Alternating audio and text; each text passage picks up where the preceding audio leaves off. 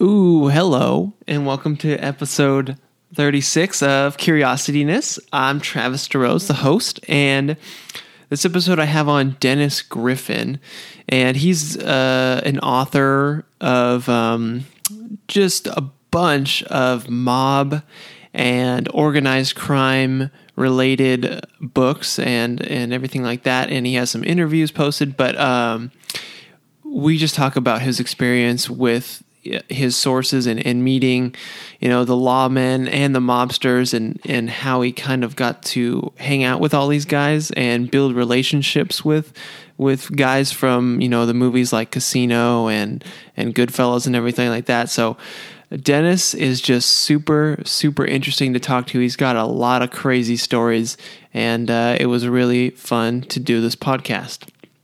So that's coming up, but real quick, I'm also giving away free Curiosityness stickers, 100% free. You heard it. That's right. Even free shipping and handling. You don't have to enter a credit card. For real. It's free. That's right. You can go to, they look like 3D glasses. They're pretty cool. I think they're cool. I designed them, but hopefully you'll like them. You can go to curiosityness.com/free sticker.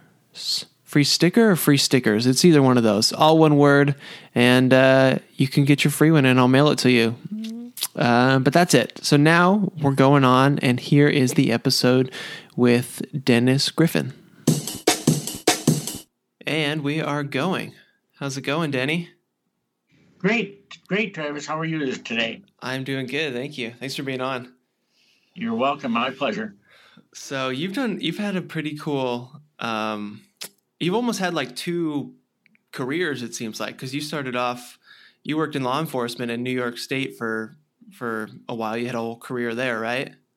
I did. And then now how many books have you written now? It's crazy. I think the one that one was released this past Tuesday, and that was number 18. Number 18. That's crazy. Wow. So when was it? How long ago did you retire from, or when did you start writing books, I guess? How long has this been going on? Okay, I retired in 1994 from New York State. Uh-huh. And in 1994, the end of 94, in around November, I started writing my first manuscript. So it's been going on 25 years as a writer. Yeah. Longer than I was an investigator or law enforcement. Right, yeah. Yeah, you really have had two careers. That's awesome that you've found. Have you always been interested in, like, while you had your career in law enforcement in New York, were you kind of interested in book writing, or did this just kind of arise Never entered my mind. It never entered my mind. I was always fairly good on report writing, doing comprehensive reports that people could understand. Mm-hmm. But I never thought about anything other than that. And as I found out, writing a report is a whole different animal than writing a book. So I can imagine, yeah. It's been quite an educational experience for me. And I'm a one-fingered typist. Oh, wow. So I still type after 25 years, or going on 25 years. I'm still a one-fingered typist, but some days I get that finger really cranking. Boy, I'll tell you, I pump out a lot of words. But right. When I watch professional typists do it, or somebody's had training, like my wife, for example, she took typing in high school. Mm-hmm. And I'll watch her going, and I get very jealous. Right. How many could I have had out, or could I type, Yeah, really. That one finger typing. Yeah, it's like, but I mean, it's been so long. Can you even make the change anymore? Do you think you could go to the typical typist style? I don't think so. Yeah. I think this is it for me. It's about, I've reached my level as far as typing goes. I just accept my limitations, as Clint Eastwood might say. A man has to know his limitations. I know mine when it comes to that. So right. I don't torture myself worrying about it. Yeah, that's good. Yeah, I do like I'm not a one finger typist, but I have like a weird kind of hybrid thing where I kind of do all my fingers, but I have to look at the keyboard still. I can't look up at the screen. So I'm not the best typist, but we'll get by, Absolutely. Right. Okay. Well, yeah, I mean, I would really love to. The way I found you was through your book popped up on Amazon, the Battle for Las Vegas, and that was your second book you wrote. Is that right? That was my second nonfiction. I started out as a fiction writer. Oh, okay. And in fact, as I mentioned previously, I never intended to write a book, but a case I worked on as an investigator for New York State involved a medical examiner's office and illegally, actually it was body stealing. I didn't even know that statute was still on the books until I got involved in it. And then taking body parts in a very bizarre case. Wow. And when I decided one day after I retired, I had moved to Vegas from upstate New York, and I was on my tail ends of a 12-pack watching a doubleheader football game, and I said maybe I should write a book about this. So my wife had stashed an electric typewriter. It was old, and I hadn't, like I said, never typed before. So I was putting the beers down, and I said, yeah, let me write a chapter, see how it goes. And I had no idea about spacing or tabs or any of that stuff. I just started typing. Mm-hmm. I got it all done, finished my 12-pack, and I had maybe 4 pages. I was kind of proud of myself, so I called my wife out. I said, hey, come out and take a look what I did. So she comes out. I go to show her the papers. I had the last couple of swallows of beer in my can. I tipped the beer over and drenched my manuscript to start. That's it. I threw my arms up in the air. I said, I'm getting a message here. This is not to be, Right. But my wife, God bless her, she took the papers and dried them out. The next day she gave them to me. She said, here's the start of your book. So oh, nice. Resurrected it and then started it again. And finally I graduated to a word processor. Then I hired a typist. And eventually I come out of the dark ages and got a computer. But it was quite an operation to get going. But that was how I got my start. And after I wrote the story, I fictionalized it. It was a fictionalized account, but all the details were in there. Oh. I never intended to write another book. I just wanted the story because most people wouldn't believe that kind of thing could happen. Right. And I got to say, I started getting the book got out, and I started getting a few reviews, and I kind of got the bug. I was smitten, as they say. So then I wrote another one based on some personal experiences, and then another one, and then I did some male-female Las Vegas homicide detective, 3 books with the same team, and finally I ended up then switching in around 2001 from fiction to nonfiction. That's how I got into the organized crime stuff. Okay. So the first ones were based on actual things that had happened, but the overall story was fiction. The story was fact-based fiction, actual events, the types of things that took place, but different names, different locations, that type of thing. I see. And these were kind of just based on things that you had found or just kind of experienced when you were working? Yes, cases I had investigated personally. Wow. Those types of things. And it was fun because I didn't have to do much research because I had actually done, so I knew from A to Z what had happened, Right. But I did find that even though I fictionalized these books, readers are funny people sometimes. And for example, the first book I did was called The Morgue. It was about these irregularities and body stealing. And somebody read that. Of course, the first thing they said was, this could never happen, so on and so forth. And so I let it go with that. I mean, I didn't argue and fight with people, about it. I just said, if they want to think it could never happen, that's okay. Mm-hmm. Then I got when I did my first Las Vegas-based serial rapist murderer case, I had the killer dump a body off of Boulder Highway just outside of Vegas. And there was nothing there but a sign for the Sam Boyd Stadium, the UNLV football and it was set in 2000. Somebody read it and sent me an email about what's the matter with you. There's 4 stores in that corner. There's 2 convenience store, gas stations, and a pizza shop. You need to do better research. So I wrote him back and I said, I was nice. I didn't get, I wasn't nasty. I said, I appreciate it. I never heard from the guy again, but people will pick at you, and let you know if they think you didn't do something right. Wow. Geez. So you kind of almost you felt maybe like an obligation to start doing nonfiction then because people were reading it that way, sort of? Well, what happened was actually I was kind of treading water. The mystery thriller genre is some very good writers out there with huge followings, and they can sell.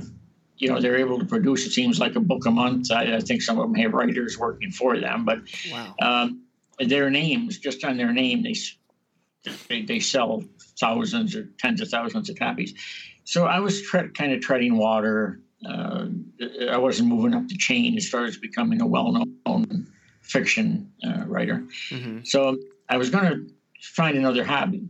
And I was at a writer's conference, and I told one of the instructors, one of the speakers during a break, I said, you probably won't see me at the conference next year because I'm seriously thinking about, trying my hand at something different.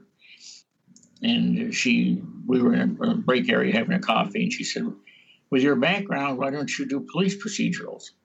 I said, I never thought of that.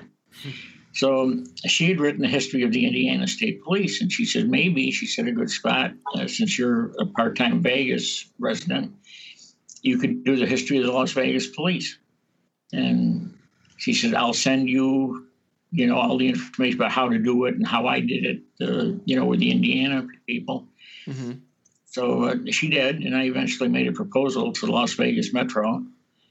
And the undersheriff called me into his office to talk to me about, because I would need their cooperation, obviously, if I was going to do a history of the police.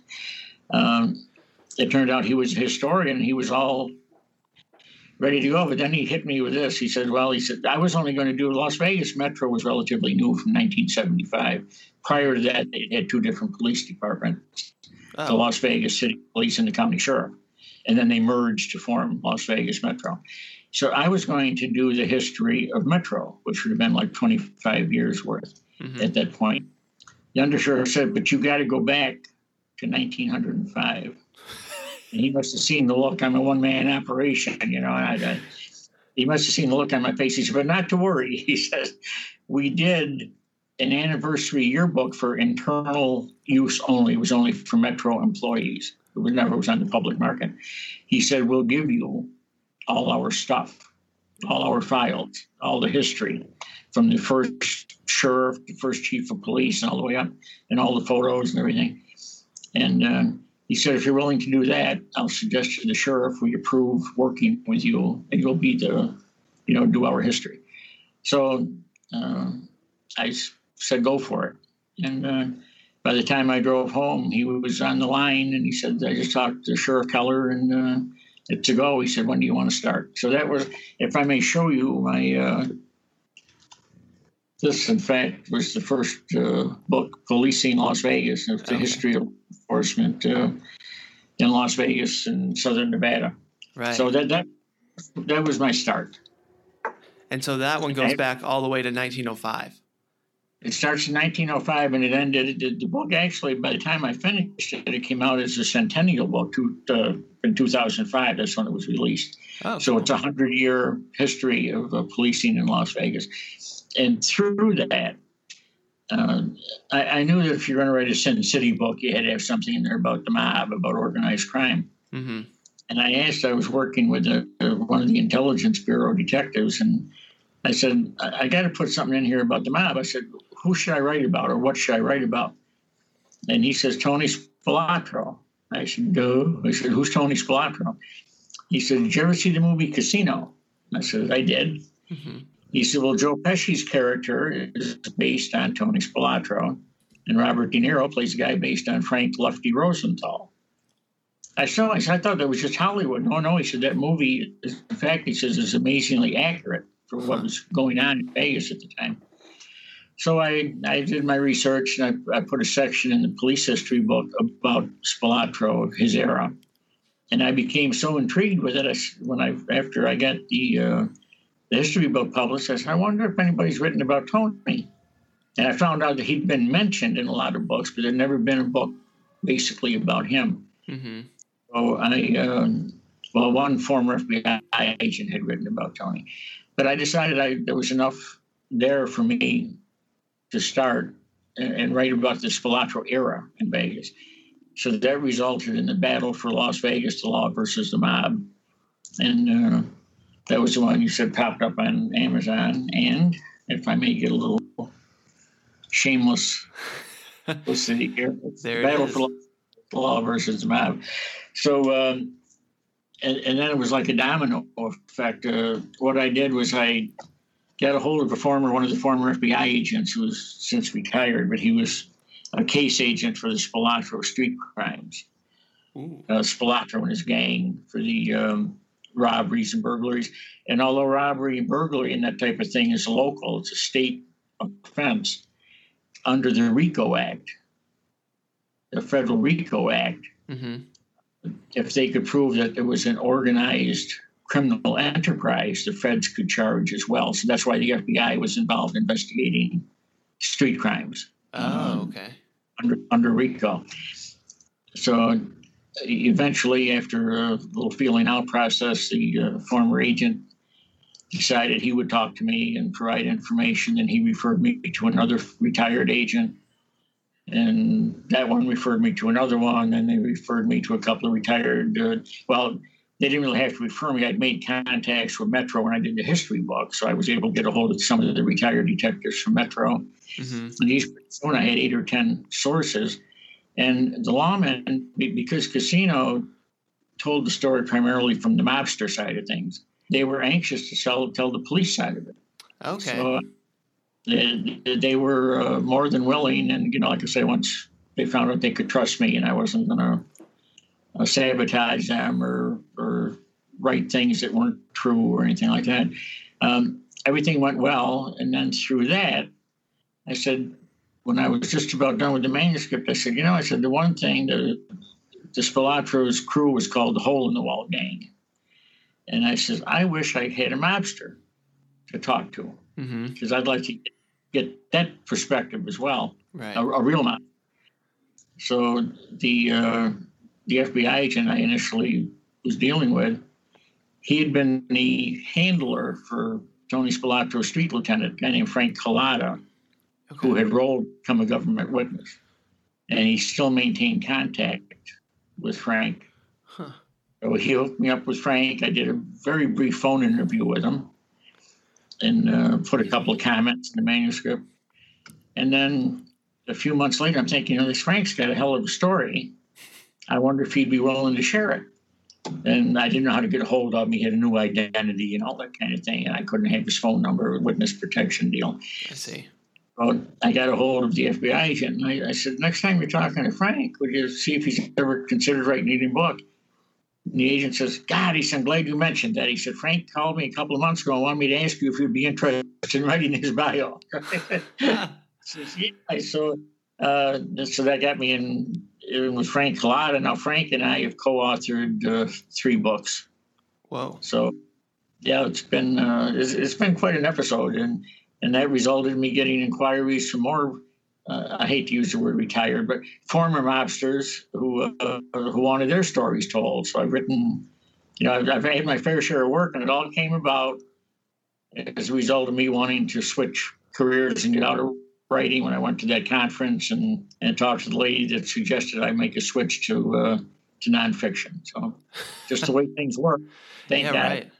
Yeah, all at that one moment. Thank God you happened to mention it to her, and she had the right info for you. That's crazy. Yes. And it's so cool how it just led you, all this stuff kind of snowballed, and, you know, one thing led to another book. And now you've sort of gotten this reputation as, you know, you've hooked up with all these mobsters to write their stories. That's crazy. So what's it like, you know, kind of meeting with, you know, whether it's the former agents or mobsters, like meeting with them and kind of hearing their stories? How do they kind of, you know, tell this stuff? Well, the law people I had, you know, I spoke their language basically, so we could get along quite well.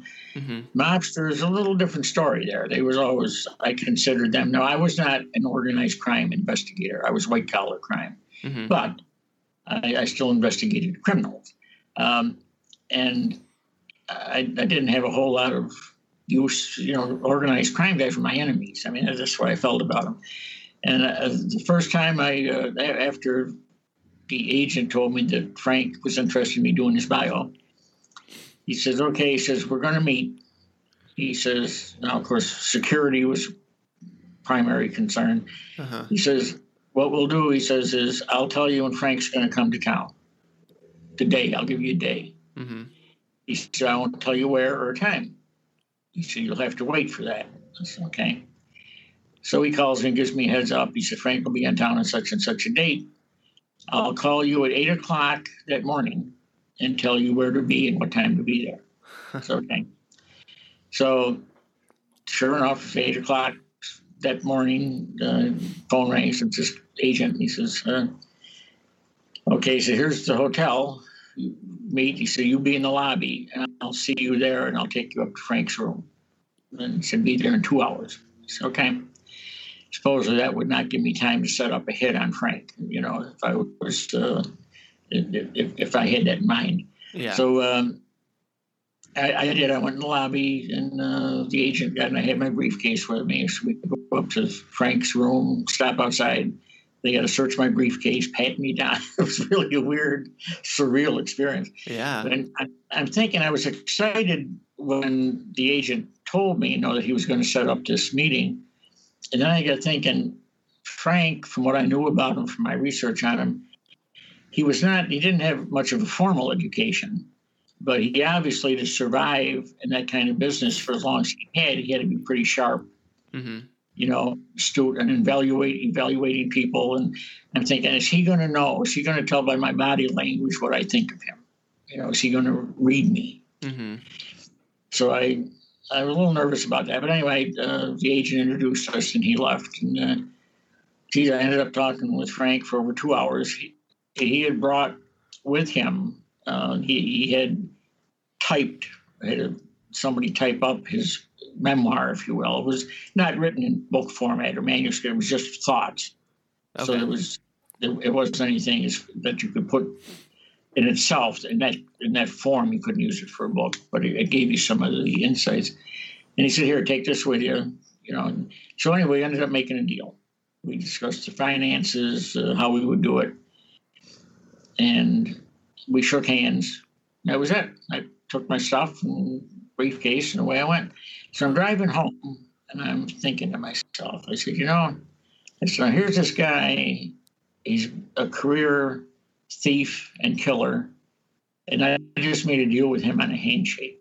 You know, how stupid am I? You know, but anyway, it was what it was. So I went home and I started reading that stuff, and God, it was. I was hooked. I mean, it was. I was interested anyway, and then hearing his, even though the grammar, incomplete thoughts and all that, but still, and we had some initial problems. Because I couldn't know his new identity.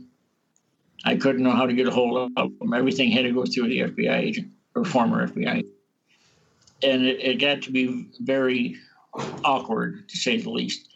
And I don't take shorthand or anything, so I get word of the agent, have Frank call me. He'd call, but disable his caller ID, so I wouldn't know what number he was calling from. And I'd be trying to make notes, longhand the best I could. Mm-hmm.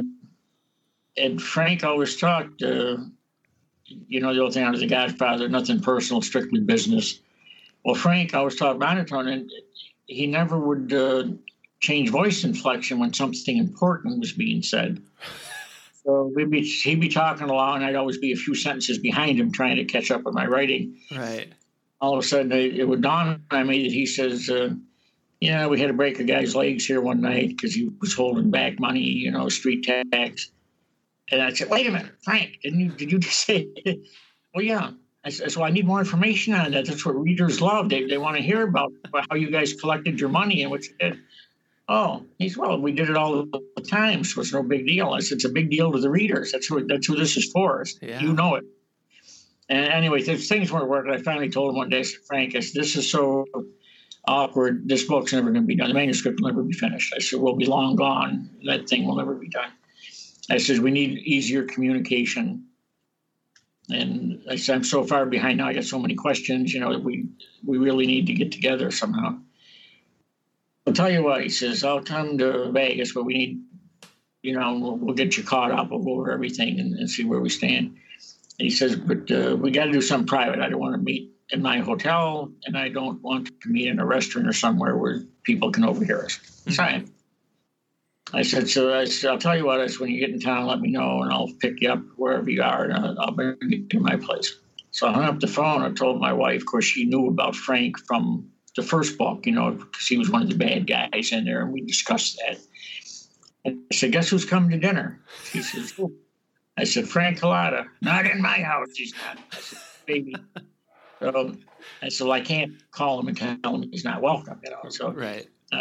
The day he showed up, he came in one door, her and the dog went out the other, so they never used each other. And but now they're great buddies.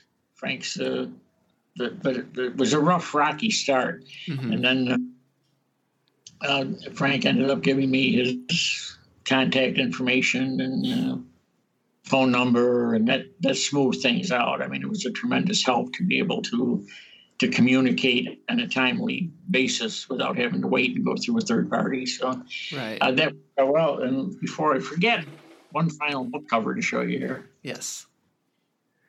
This is the latest one, The Rise and Fall of a Casino, and the casino is in quotes because of the movie Mobster, Through a Hitman's Eyes. And it's Frank's personal dealings with Tony Spilotro and his recollections of Tony, and gets into the killings that Tony actually committed, that Frank is aware of, murders Tony was suspected of, but Frank says he didn't commit. And we outline, detail each one and why Frank either knows Tony did it or suspects he didn't do it, that it was somebody else's killing, or that maybe Tony ordered the killing but didn't carry it out personally. And the rights to this book, this last book, were purchased by a British production company, documentary company, for a possible multi-episode, the ultimate Tony Spilotro era book, or a series, right? Documentary. So anyway, I just found out they've completed their scripts for the episodes and have submitted them to an interested TV network. So we're waiting now to see if they actually buy it or not. So keep your fingers crossed. Oh, awesome! That's exciting. Very cool. It certainly is. After 25 years, I finally got a hit. Yeah, right. Yeah, this is just incredible. It must have been you kind of had experience with this a little bit, but it just seems so kind of surreal, almost like you're living in a movie, going through this. He's in witness protection and meeting Frank like this and everything. So what, because you guys were, you're sort of on opposite sides, where you worked for law enforcement and he was, working for the mob and organized crime. How were you able to build that relationship and, just kind of walk into that hotel room and get him to trust you and do that handshake deal? Well, I think he got a good report from the FBI agent who he was friends with, that I had treated all the law enforcement people well. I made sure I ran everything by them. They'd give me information. I'd write up a chapter or an incident, then I'd email it to them and say, if I got this right, is this the way it came down? Do you want to change anything? And so we developed mutual respect, the law enforcement people and me, and that was conveyed apparently to Frank by the FBI guy. You know, this guy can be trusted. Mm-hmm. So that Frank, but even at that, Frank was still pretty aware. I mean, Frank came from a life prior to his forced retirement where everybody was out to get you. Mm-hmm. I mean, everybody would steal from you. Your best friend might take you for that final walk and put one in your head. So Frank was not a particularly trusting soul, and it took a while, I think, for us to fully bond. I mean it was, kind of a feeling out thing. And I know Frank, or I'm sure Frank, was wanted personal history with me. What the FBI told him was one thing, but he wanted to see personally firsthand how I handled myself and how I handled him. So it was good. Now we're buddies. I mean, we talk usually a couple of times a week, and this may sound a little odd, but Frank told me he always makes me laugh. He always has me in stitches, and we talk about most anything. He talk about politics, about sports, weather, whatever it is, we talk about it. And he told me one day, he called me Griffey, and he said something, and it just had me roaring, and it struck me so funny. He said, "I'm telling you, Griffey," he says, "you'd have liked me. Even when I was killing people, you'd have liked me." This is okay. Oh, man. Did you ever see the movie Goodfellas? Yes. About Henry Hill? Oh, yeah. Well, this was really fun. I got to meet Henry Hill. I never wrote a book with him, but Henry's girlfriend at the time contacted me because he was coming to Vegas and wanted to do a couple of events. If I would appear with him. Mm-hmm. She had lined up a couple of restaurants for him to begin. And of course, he was a New York guy, and I was involved with mostly the Chicago crime family, or the outfit, as they call it. So I agreed, and we met and did a couple of events, and we became kind of a team. We would go here and there. And then I introduced Henry to Frank. And then another guy wrote a book called Surviving the Mob, and he was another New York guy. He had been with the Gambino family. His name was Andrew DiDonato. So I got Andrew involved. Now, none of these guys had ever met each other before. Huh. And if you wanted, if you were into this kind of stuff, the mob life and all that, to sit around with those three. And then they brought in a couple of more guys. So sometimes there were five. I would be in a room with 5 or 6 former mobsters, and I think a couple of them might have been current. But anyway, they said they were. And listen to these guys talk. I mean, it was absolutely, what a odd, again, surreal experience to listen to these guys talking about hits and about capers and about with Henry and the Lufthansa heist and all this. And, it was really, really something. So, even if I had never written a book, just to be able to get this firsthand exposure and listen to these guys at these meetings, sit-downs, as they used to call them, was really something. It was an experience, that I'm glad I had. If I had never sold a book, it would be okay. It was, I enjoyed it that much. Yeah, I can definitely imagine that would be a very memorable sit-down experience there. Yes. So with all these guys telling all their stories and everything, do they have any concerns with keeping things secret or everything or anything like that? Because they seem very open to tell everything. Is that the case? Yes. Now let me qualify that. Mm-hmm. Frank, for example, I asked him when we first got started with this thing, because I knew based on how the FBI agent handled things, the former agent, that security was a concern. And I asked Frank, I said, "How worried are you about still being on the hit list?" He said, "Not so much now." He said, "So many years have gone by." He said, "Virtually everybody that I dealt with is either dead or in prison." He said, but he said, did you ever watch one of these old, Westerns about the aging gunfighter and there's some young up-and-comer wants to get a reputation? So he said, let me knock off the old gunfighter, and put that notch on my belt. He said, that's what I'm more concerned about, somebody that just wants to build a reputation. Say, I'm the guy that got Colada. And so Frank says, that would be my more concern. That's why I said I don't want people to know my address or that, that type of thing. So he was conscientious in that regard. Andrew was similar to that, Andrew DiDonato. Henry was a whole different ballgame. Henry didn't seem to give a damn, who knew where he was. It just, and in fact, we started doing Las Vegas at the time. The Clark County Library had February, I believe, was Mob Month. And each Tuesday night of the month, they would have something to do with organized crime. So I was helping them set up their programs. And my job was to round up a bunch of these former mobsters and cops and have them do a panel. And I would invite Henry, and Henry could fill a room, no matter what you thought of him. Mm-hmm. If his name's out there in the advertisement, you could count on standing room only. Yep. So the trouble was Henry liked his booze. And he apparently back in the day had been into drugs pretty heavy. As far as I know, when I knew him, he was off the drugs pretty much, but he was alcohol. Mm-hmm.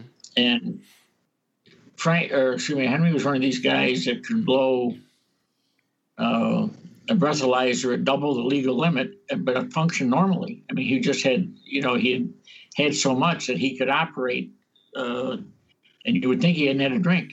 But wow. he could be at twice the legal limit. But anyway, he would tie it on these packages. And I never knew if he was going to show up for the event. And if he did come, what kind of shape he'd be in. Right. Because if he'd come in the afternoon, boozing it up someplace, was he going to come in with a hangover? And what would I have to deal with? So I remember one night we had they had I think it was a 300 and some seat theater at the library. And then they had a mini theater with another 150 people. They had that set up because they had so many people wanting to get in. And I'm checking my watch. Everybody's there but Henry. Finally, about 5 minutes before we're supposed to start, Henry comes in. And I could tell by looking at him, I said, he looks like he's recovering from a little afternoon session, with the bottle. And so each of the panelists, I think there were 6 or 7 altogether, law enforcement and former mobsters, and had a microphone in front of them, turned on. And I couldn't just concentrate on Henry. I wanted to keep him in the game. I didn't want him to go to sleep on me. Mm-hmm. I had, I asked questions of other people as well. So I'm watching out of the corner of my eye, and I see every so often when somebody else is talking, his head starts to dip down. And then he'd catch himself up, straighten back up, and then his head would dip down. Then I try to bring him into the conversation to wake, to get him activated again. And one time he went, and he didn't catch himself. And his forehead hit the open mic, and it sounded like a gunshot. Oh, jeez. You wanted to see screaming and people diving under their chairs. They thought that there was a mob hit in progress. Oh, my gosh. And that, of course, woke Henry up. And he snapped out of it good, and he says, No. I said, don't worry. He said, don't worry. I was just trying to get your attention. So we tried to make it sound like he did that intentionally. Right. And then everybody started laughing and all that. And a few minutes later, some lady got up apparently to go to the ladies' room, and Henry sees her walking toward the exit. He says, You, young lady. He said, Where are you going? And, of course, she's kind of startled. And she says, Well, I got to go to the ladies' room. She was scared. Henry says, You can't leave. You know too much.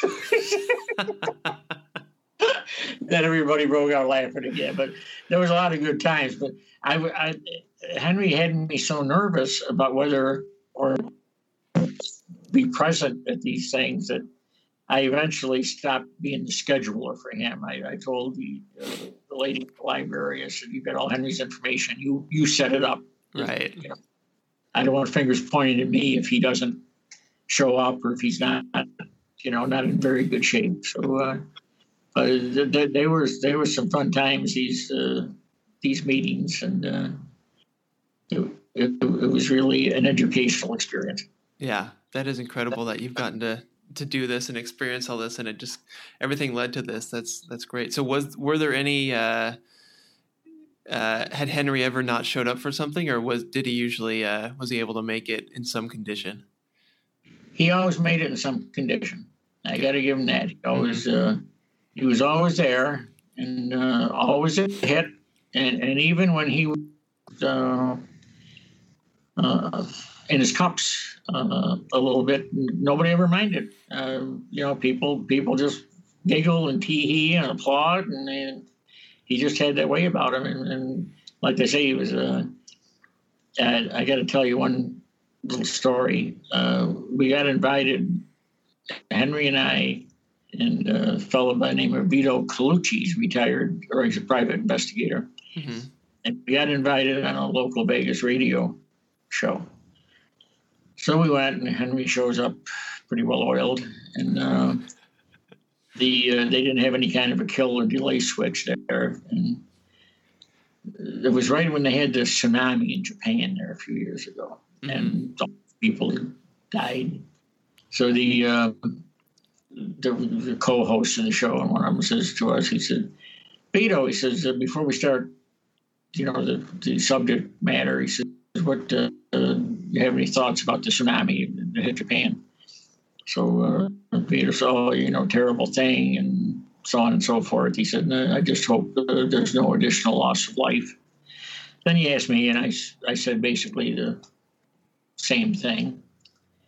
Then he turns to Henry. And Henry said, "What do you have to say about the tsunami in Japan?" Henry says, "I won't use the full word, but the F word. F them, effing Japs. My uncle was in World War II, and they shot him down. They murdered my uncle." So I'm thinking, oh, my God. Jeez. I see the look on the host's face. And then, so we got all through the program.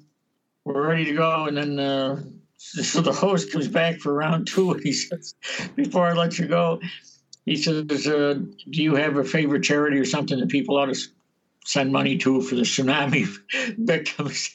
And Vito says, "International Red Cross." And I said something else, and he said, "How about you, Henry?" He said, "I told you once, left them effing jacks." Right. I said, I couldn't believe they went back and opened the door a second time. Right. Oh, my God.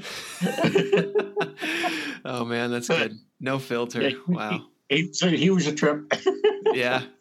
And I love how your perspective is you're just kind of sitting there watching the show on this, and enjoying him and whatever he has to say, Yes. Yes. I had a ringside seat, man. Oh, God, that's great. That's fun. So I was curious about Frank. So he was in, maybe this might be, a huge question, I guess, that has a lot, and it's probably, answered in your books, but Frank was in witness protection, correct? Correct. Okay. So how did he get into witness protection? Okay. What happened was he had been arrested locally in Vegas mm-hmm. for possession of stolen property taken in a burglary. Now, Frank was already a two-time loser.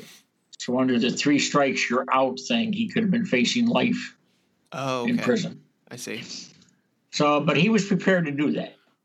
He was a stand-up guy. You never rat on your friends, all that kind of stuff. Mm-hmm. And, of course, the law wanted Tony Spilotro real bad. He was the ultimate goal. Like in New York, they wanted John Gotti real bad. They made a deal with Sammy the Bull Gravano, and forgave him for 19 murders or something if he would flip and roll on Gotti. So they wanted Frank to do that. They wanted Frank to roll on Tony. And Frank says, pass. He was prepared to do life in prison rather than give up Tony, because they were friends since boyhood. Mm-hmm. So one day, he'd been convicted. He's in jail waiting for sentencing. And the FBI agent, an FBI agent calls from the Vegas field office. He was a supervisor, and he says, he calls Frank's lawyer. He says, "I need to talk to your client." He said, "Meet me at the jail Clark County Detention Center, such and such a time. So they bring Frank out of his cell into a conference room, and Frank's lawyer is there, and the FBI agent says, okay, he said, I just want to tell you, FBI policy is that if we know someone's life is in danger, we have to tell them regardless of our feelings toward that person. Frank, he said, I just wanted to tell you, we know that the Chicago outfit has approved a contract on your life. You're going to be killed. Thank you. Have a nice weekend. Ooh. And he leaves.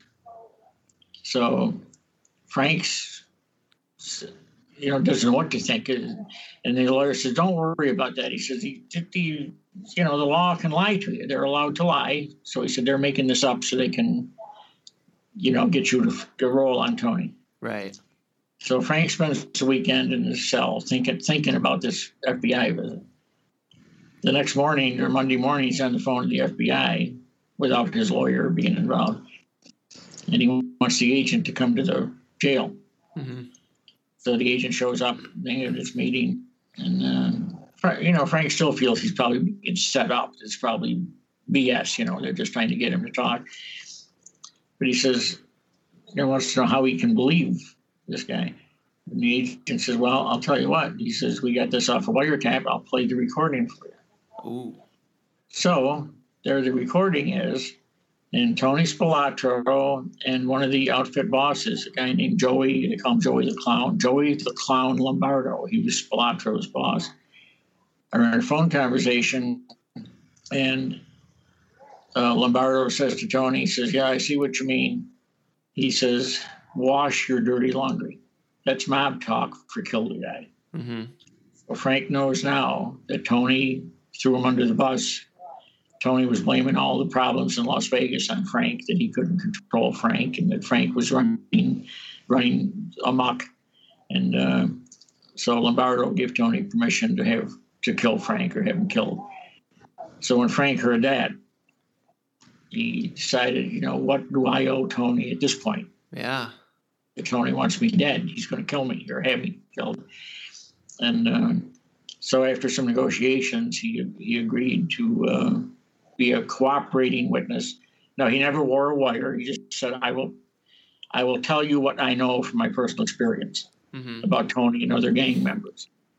But I won't wear a wire. I'm not. Frank had a thing that an informant is someone who wears a wire usually, or just is trying to make a deal to keep out of jail and that type of thing. Mm-hmm. Cooperating witness is somebody who's the mob has decided is expendable, and they're going to kill him. And there's not a whole lot of choice. You can either just walk out to where they're going to kill you, dig your own grave, and let them put one in your head, or you can, go to a plan B. Frank took plan B, which was testifying and going into witness protection. So that's how he ended up in witness protection. Wow. So what ended up happening to Tony?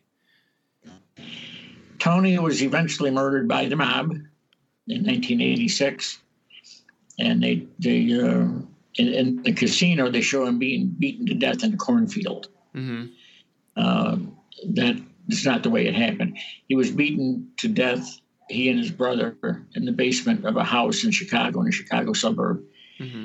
And ironically, one of his killers, one of the guys that killed Tony and his brother, was a guy Frank had wanted to kill. And Frank went to Tony, had to get permission to whack somebody. So Frank had gone to Tony, who was his immediate supervisor, and wanted permission to kill this guy. His name was Louis the Mooch Eboli. And Tony wouldn't let him kill him. He said, no. He said, we don't want to open that can of worms, bring on too much heat, so you can't whack him. Gotta let him go. And it turned out he was one of the guys. Frank says, I'm wondering, as Tony was being beaten to death, if he thought I should have let Frank kill this guy. Oh, jeez. Yeah. But there were 11 or 12 of them there. It wouldn't have made any difference. Tony was a goner. But right. He was the guy that Tony had saved his life by not letting Frank kill him. And then he ended up doing Tony. So,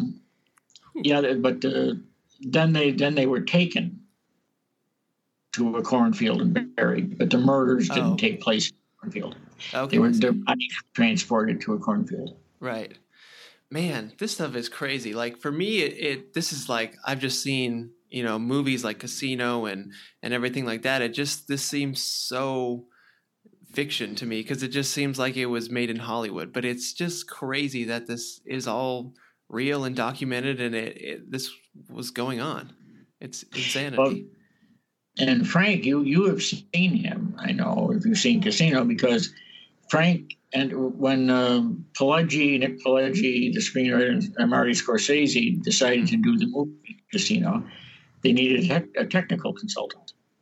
Pileggi reached out to his sources in law enforcement and was able to get a hold of Frank and offered Frank a role as technical consultant to the movie. So Frank was on the director's chair right next to Marty Scorsese during the entire movie. Wow. And he advised them and told them how this came down and that came down. And probably 3/4 of the way through Casino, several of the Godfathers in the Midwest are getting busted and they're getting arrested, and they appear in court. And during a recess, they go into a conference room, and they're all got oxygen tanks and nurses, and they're all sickly, supposedly. And once they get in this conference room and the nurses leave, they decide who's a potential threat to them that maybe should disappear or not be able to testify. So they end up deciding 5 or 6 people need to be hit. So when they're doing the filming, they had an actor playing the hitman, and Frank was there in that chair, the director's chair next to Scorsese, and he said, "That's not the way a hitman would do a hit like that." He says, "You're doing it all wrong." So Scorsese says, "Well, why don't you do it?" So Frank is the hitman. He appears personally in all the scenes. There's killings right after this courtroom thing, and one of them is based on a hit Frank did in real life. In the movie, they say it takes place in Costa Rica, but took place in Las Vegas. And it was the murder of a guy named Jerry Listener, who was a government witness. And Frank killed him. But in the movie, they fictionalized it. Of course, they put it in Costa Rica, and they show Frank doing it's if you ever watch the movie again and you see that scene, you hear gunshots, this guy comes stumbling out of the door to his house and kind of collapses on the sidewalk, and Frank comes up to him and he takes his gun. He's got his gun in his hand. He says, "Here you go, jag off," and he puts one in the guy's head. So that was based on that. And Nick Pileggi says that he's done a lot of organized crime stuff and crime screenplays and movies.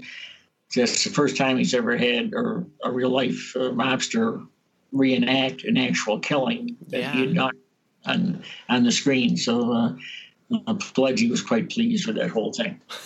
Oh my gosh, that must be so surreal, even for for Frank or anybody like that to kind of see all these things that you've done, replayed on screen and in Hollywood movies and everything like that. It must be just crazy to see.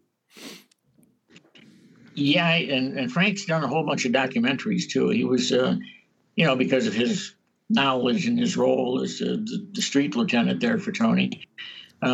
Anybody who's doing a documentary about Vegas and the mob or Spilotro, they want to talk to Frank.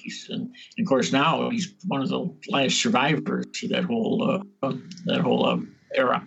Yeah. So he's gotten a lot of exposure on the screen, and primarily documentaries, and of course his role in the movie Casino. Yeah, and there's such a fascination. It seems just like almost like everybody, it seems, has such a fascination with that era of organized crime and everything. It's just so interesting and fascinating to see. Like, I don't know, there's just almost an endless supply of books and info and documentaries and movies and everything. It's just so fun to watch, and everyone has such a fascination with it. It seems like, and I don't know why that is. Do you have any any maybe theories or something or anything like that? Why this stuff is just so interesting and fun to learn about, even though it's crazy, it's illegal stuff, but it's interesting. Well, I have a theory. As a matter of fact, I just reviewed a manuscript for a writer, and he's a manuscript called Underworld, and he wanted to take a look at it, and he takes a real funny approach, very humorous, and his he starts out saying, are you tired of working in the office? Some schmuck comes up to you when you're at the copy machine and tells you it's his turn and get out of the way and tells you what to do, and you think, man, I'd love to smack him around, this guy. Anyway, so he said, if you're frustrated with that kind of thing, but you don't really have the nerve to do anything about it, he says, maybe you should have become a mobster. He said, because mobsters don't take anything from anybody. He said, so, I tend to somewhat agree with that a lot of people look at the fascination with the mobsters. They don't take crap from anybody, and they dictate the terms. And I think some of us maybe think, geez, I wish, I had the nerve or whatever to do what some of these guys do. And then, of course, you always got the big wads of money and the women and the cars and that kind of thing. Mm-hmm. But I found that in addition to the America Mafia fans, there's people in Australia, the Aussies, the Canadians, the British. They're great consumers of mob stuff, and we sell a lot of books to those audiences, and it's really amazing. But I think some of it's just that fascination of what it would be like to be able to do what they do. Yeah, and, not take any guff. Mm-hmm. Totally, be the king of it. I always think, this is probably just me because I'm a little weird about this stuff, but I watch these and I'm like, okay, great. You've done all this and you have all the money and you have women and power and everything, but it's like, can you really just relax and enjoy it ever? Because it seems like I would be constantly worried about, someone taking a hit on me and killing me. I could never just relax and actually enjoy it. So I'm like, well, is it worth it then? But I probably have a very different mindset. I don't think I'm built for organized crime, probably. Well, most of us aren't in reality, I think. Yes. Yeah. But it's very rare to find a real success story in the sense of a mobster actually retiring and spending their monies, the ill-gotten gains, and really enjoying themselves, because generally they end up either getting whacked or end up in prison. They don't end up leading that life of leisure and comfort as a retired mob guy. Mm-hmm. So I think that's true. It's very rare to find a success story like that where it comes out on the positive end of it. Yes, yeah. I think that you're very, very right. But I guess they're probably not thinking about that at the time.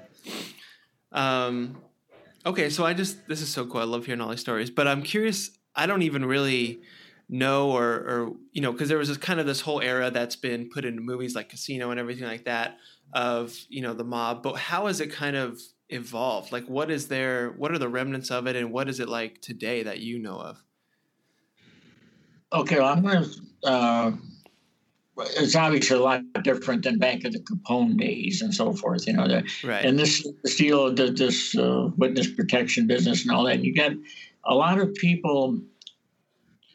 That will turn on, or if you want to use the word rat out their associates and inform on them, not at the point of a gun, not at the point where they're on the hit list themselves, but just because they don't want to go to jail or don't want to go to jail for too long. And they will endear themselves to the police. It's sometimes paid informants, so they'll wear wires or what have you. So that's all. It's not new, but it's the trend. It's no longer this omerta, death before dishonor type stuff. And witness protection has had a lot to do with that, where people can go and survive, make their move and survive it. The question is, can they live with themselves? You know what I mean? If they want to go out as a stand-up guy, that type of thing, do they make that kind of move? So I can understand it with the guys who are going to be killed themselves. Like I say, there's no good options there. You're kind of out of it. Guys who just don't want to do the time. As the old saying, if you can't do the time, don't do the crime. Mm-hmm. Well, it's true, and a lot of them are going that way. So the job security is as great as it may have been years ago. Okay, and that has hurt them out now. And let me address Las Vegas a little bit. Where the movie Casino ends is when when the mob had hidden ownership and control a lot of the casinos, and after the mob was driven out of that and they became corporations, and the mobsters now make their casino money as stockholders, legitimate stockholders in the casino. So they still can maybe make money on the casinos, but it's illegal. It's done that way. Yeah. And a lot of people ask me, well, what happened to the mob then? Did they just disappear? No, there's too much money in Las Vegas to, for there's not to figure some way to get some of it. Mm-hmm. I found that the adult entertainment industry was where a lot of them went to. These men's clubs and these out-call services, the so-called exotic dancers, which they're not really dancers, but yes. And mob money. In fact, I'm working on a project now called Wrong Numbers, and it's a true story of how a guy who's an expert on computers and phone systems hacked into the phone system in Vegas, and calls that were intended to go to the mob-controlled escort services. Basically, it was legal prostitution, prostitution posing as dancers or companionship thing. Mm-hmm. Were able to divert the calls to a non-mob controlled escort operation. Oh. So the mobsters, all of a sudden, their calls for these escort services are disappearing. They're if they were used to getting 100 a week, also they're getting 10. Yeah. And they can't understand. They can't understand what was going on. And it turns out it was this hacker came up with this deal, and they started hijacking the phone calls. And you were talking some big money for this. So the New York mob sends out a guy named Vinny Aspirins Conguisti. I hope I'm pronouncing that properly. And Vinny, he got his name Aspirins because he took care of mob headaches. He was Trump. And what he did, he carried, he had access, of course, to a gun, but he used a drill. He would take a handheld cordless power drill and drill into a man's skull with the drill to induce him to talk. And that was how he handled some of his business. It's funny. I'm working on that project now. The book is almost finished. It's called Wrong Numbers, and the co-author I'm working with is a guy named Glenn Meek, and he was an investigative reporter for years, TV reporter in Las Vegas, and he's got all these FBI transcripts and wiretaps recordings, and it's really something. In one of them, one of the New York mobsters who has been sent to Vegas with Vinny is calling back to New York to give them an update on what they're finding out about why all these why their business has dropped off so drastically. And he tells the guy he's talking to back in New York is, "You're going to have to speak up." He said, "Vinny's got a guy in the next room working him over." He said, "So I can hear you." He said, "I can hear the drill going now." Wow, crazy. Yeah. Man, so that appears to be where a lot of the mob went in Vegas, at least after they got driven out of the casinos. Mm-hmm. So, what is the I'm sorry, what was it called? Wrong Numbers or Mixed Numbers? Wrong Numbers. Wrong Numbers. When was that story taking place? What were the years for that? We would have been going from the early 90s. Oh, okay. Up to 2000. Yeah, so it's within the past 15, 20 years. Okay. It runs. And hopefully some of that has stopped now. Because I remember myself that it was getting so bad, they had the street operators, the girls that would actually be on the streets, and they had become so aggressive. In some cases, they would approach a couple, a tourist couple walking down the street and the strip, and they would physically grab onto the man and say, "You're coming with us." And tell the wife, if you want to come and watch, you're welcome. Wow. Yeah. But then they had all these news racks, and they were loaded with this stuff, this literature, and the phone book, yellow pages, ad after ad after ad about. If you want to do a little dancing tonight, call so-and-so and that type of thing. Mm-hmm. And again, because a lot of people don't realize that prostitution is illegal in Clark County. They figure all of Nevada has legalized prostitution, but they don't. Clark County is an illegal, it's not allowed there. Mm-hmm. Not saying it doesn't happen, obviously it does, but they disguise it to just enough, like with this dancer business, to get away with being able to operate. Right. Lots of bucks. Man. Whew. So the thing where they kind of do like, Vinny Aspirin or whatever, where they kind of get like a middle name like that. Is that, do you know how that kind of started, or what because that just seems so, I don't know, iconic and kind of fun, where you would get like a middle name, like a name like that. Is that still going on too? Oh yeah, most of these guys have monikers now.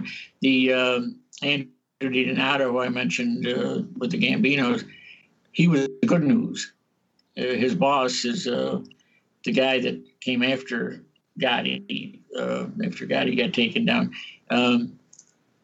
every time Andrew was running some illegal gambling and some chop shops, and he was an expert master car thief and so on, and. But every time he would call his boss, he'd say, "Hey, we just did this or that, and I'm coming over with an envelope for you with X number of thousand." So they called him Good News. It seemed like every time he called, they were getting good news. Aspirins was because of the headache, eliminated headaches. Another guy was nicknamed Chooch, and because that supposedly means jackass. They thought this guy was kind of a jackass, so they called him the Chooch. But yeah, these guys pick up all these handles, and that still goes on. Right.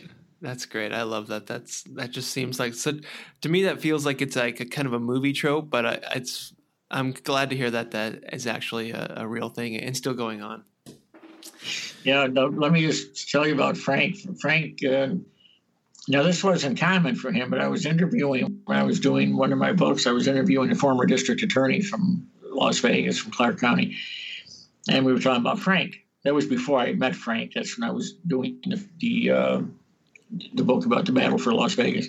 Mm-hmm. And he said, "Oh, you mean Faraway Frank?" I said, "Faraway? What's that all about?" Yeah, he says, I nicknamed him Faraway Frank. He said, every time we had a major crime, he said, Frank always had an alibi. He was far away from wherever the action was. So Frank, at least in this one guy's opinion, he was far away, Frank. Right. Yeah, that's great. Oh, man. Danny, this is so fun talking to you. You have so many cool stories, and this is so cool that you were able to kind of, get this whole thing going and build all these relationships. It's crazy, and all these books you've written. So where can we get your books? Are they all on Amazon, or I know you have a website too? Amazon has them all, and I have a personal website. It's www.dennis, the middle initial N as in Norman, Griffin, GRIFFIN.biz, DennisNGriffin.biz. And I've got some, I have my book stuff there, but I also have some videos and some photos that people might enjoy, if they're into the crime stuff. And one of the videos is of me interviewing Frank and his former FBI handler about a double homicide that took place in Lakemore, Illinois in 1981. And it had been unsolved until we wrote Frank's book, his biography, which his biography was called Colada. Mm-hmm. that in that book, we told the story of this double homicide. We didn't identify the names of the two deceased people, but just that one of Frank's crew had done the killings. And as it worked out, it was I didn't realize they were cold cases in Illinois. And the lady who had been back in 81, the babysitter for one of the victim's sons, saw the book, and she said, "Gee, that sounds very much like Paul's father was killed." So they contacted our publisher, the son did, to try to get a hold of me, and we ended up making contact. And it turned out that because of Frank's, with that book, that they ended up clearing the case and identified the killer who had died. The killer had died, but they closed the case out of an exceptional case and cleared it up. So the son was very pleased. Anyway, so I interview, and then in that little video, it's a short, up 2 or 3 minutes, but Frank talks about how this all came down. So anybody is welcome to go to the site and take a look at the photos and the videos. I might get a kick out of them. Oh my gosh, that is incredible. So just from his book and accounts, they were able to, he had this knowledge, just him sharing it and someone reading it, they were able to finish and close a case. Exactly. Crazy. Man.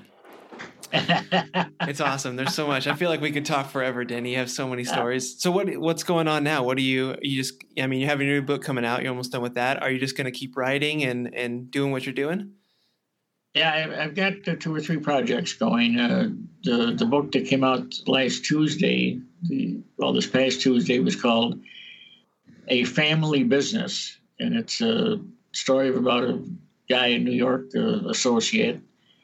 What it was 87 now. What a fabulous life he had in New York, and he was into a little bit of everything. He was a bouncer at the Copacabana, and he worked with Sinatra and Sammy Davis and all these guys. And he became running the illegal gambling operations for the mob in New York City, and kind of an enforcer and a fixer. You had some issues you wanted to resolve, you come to.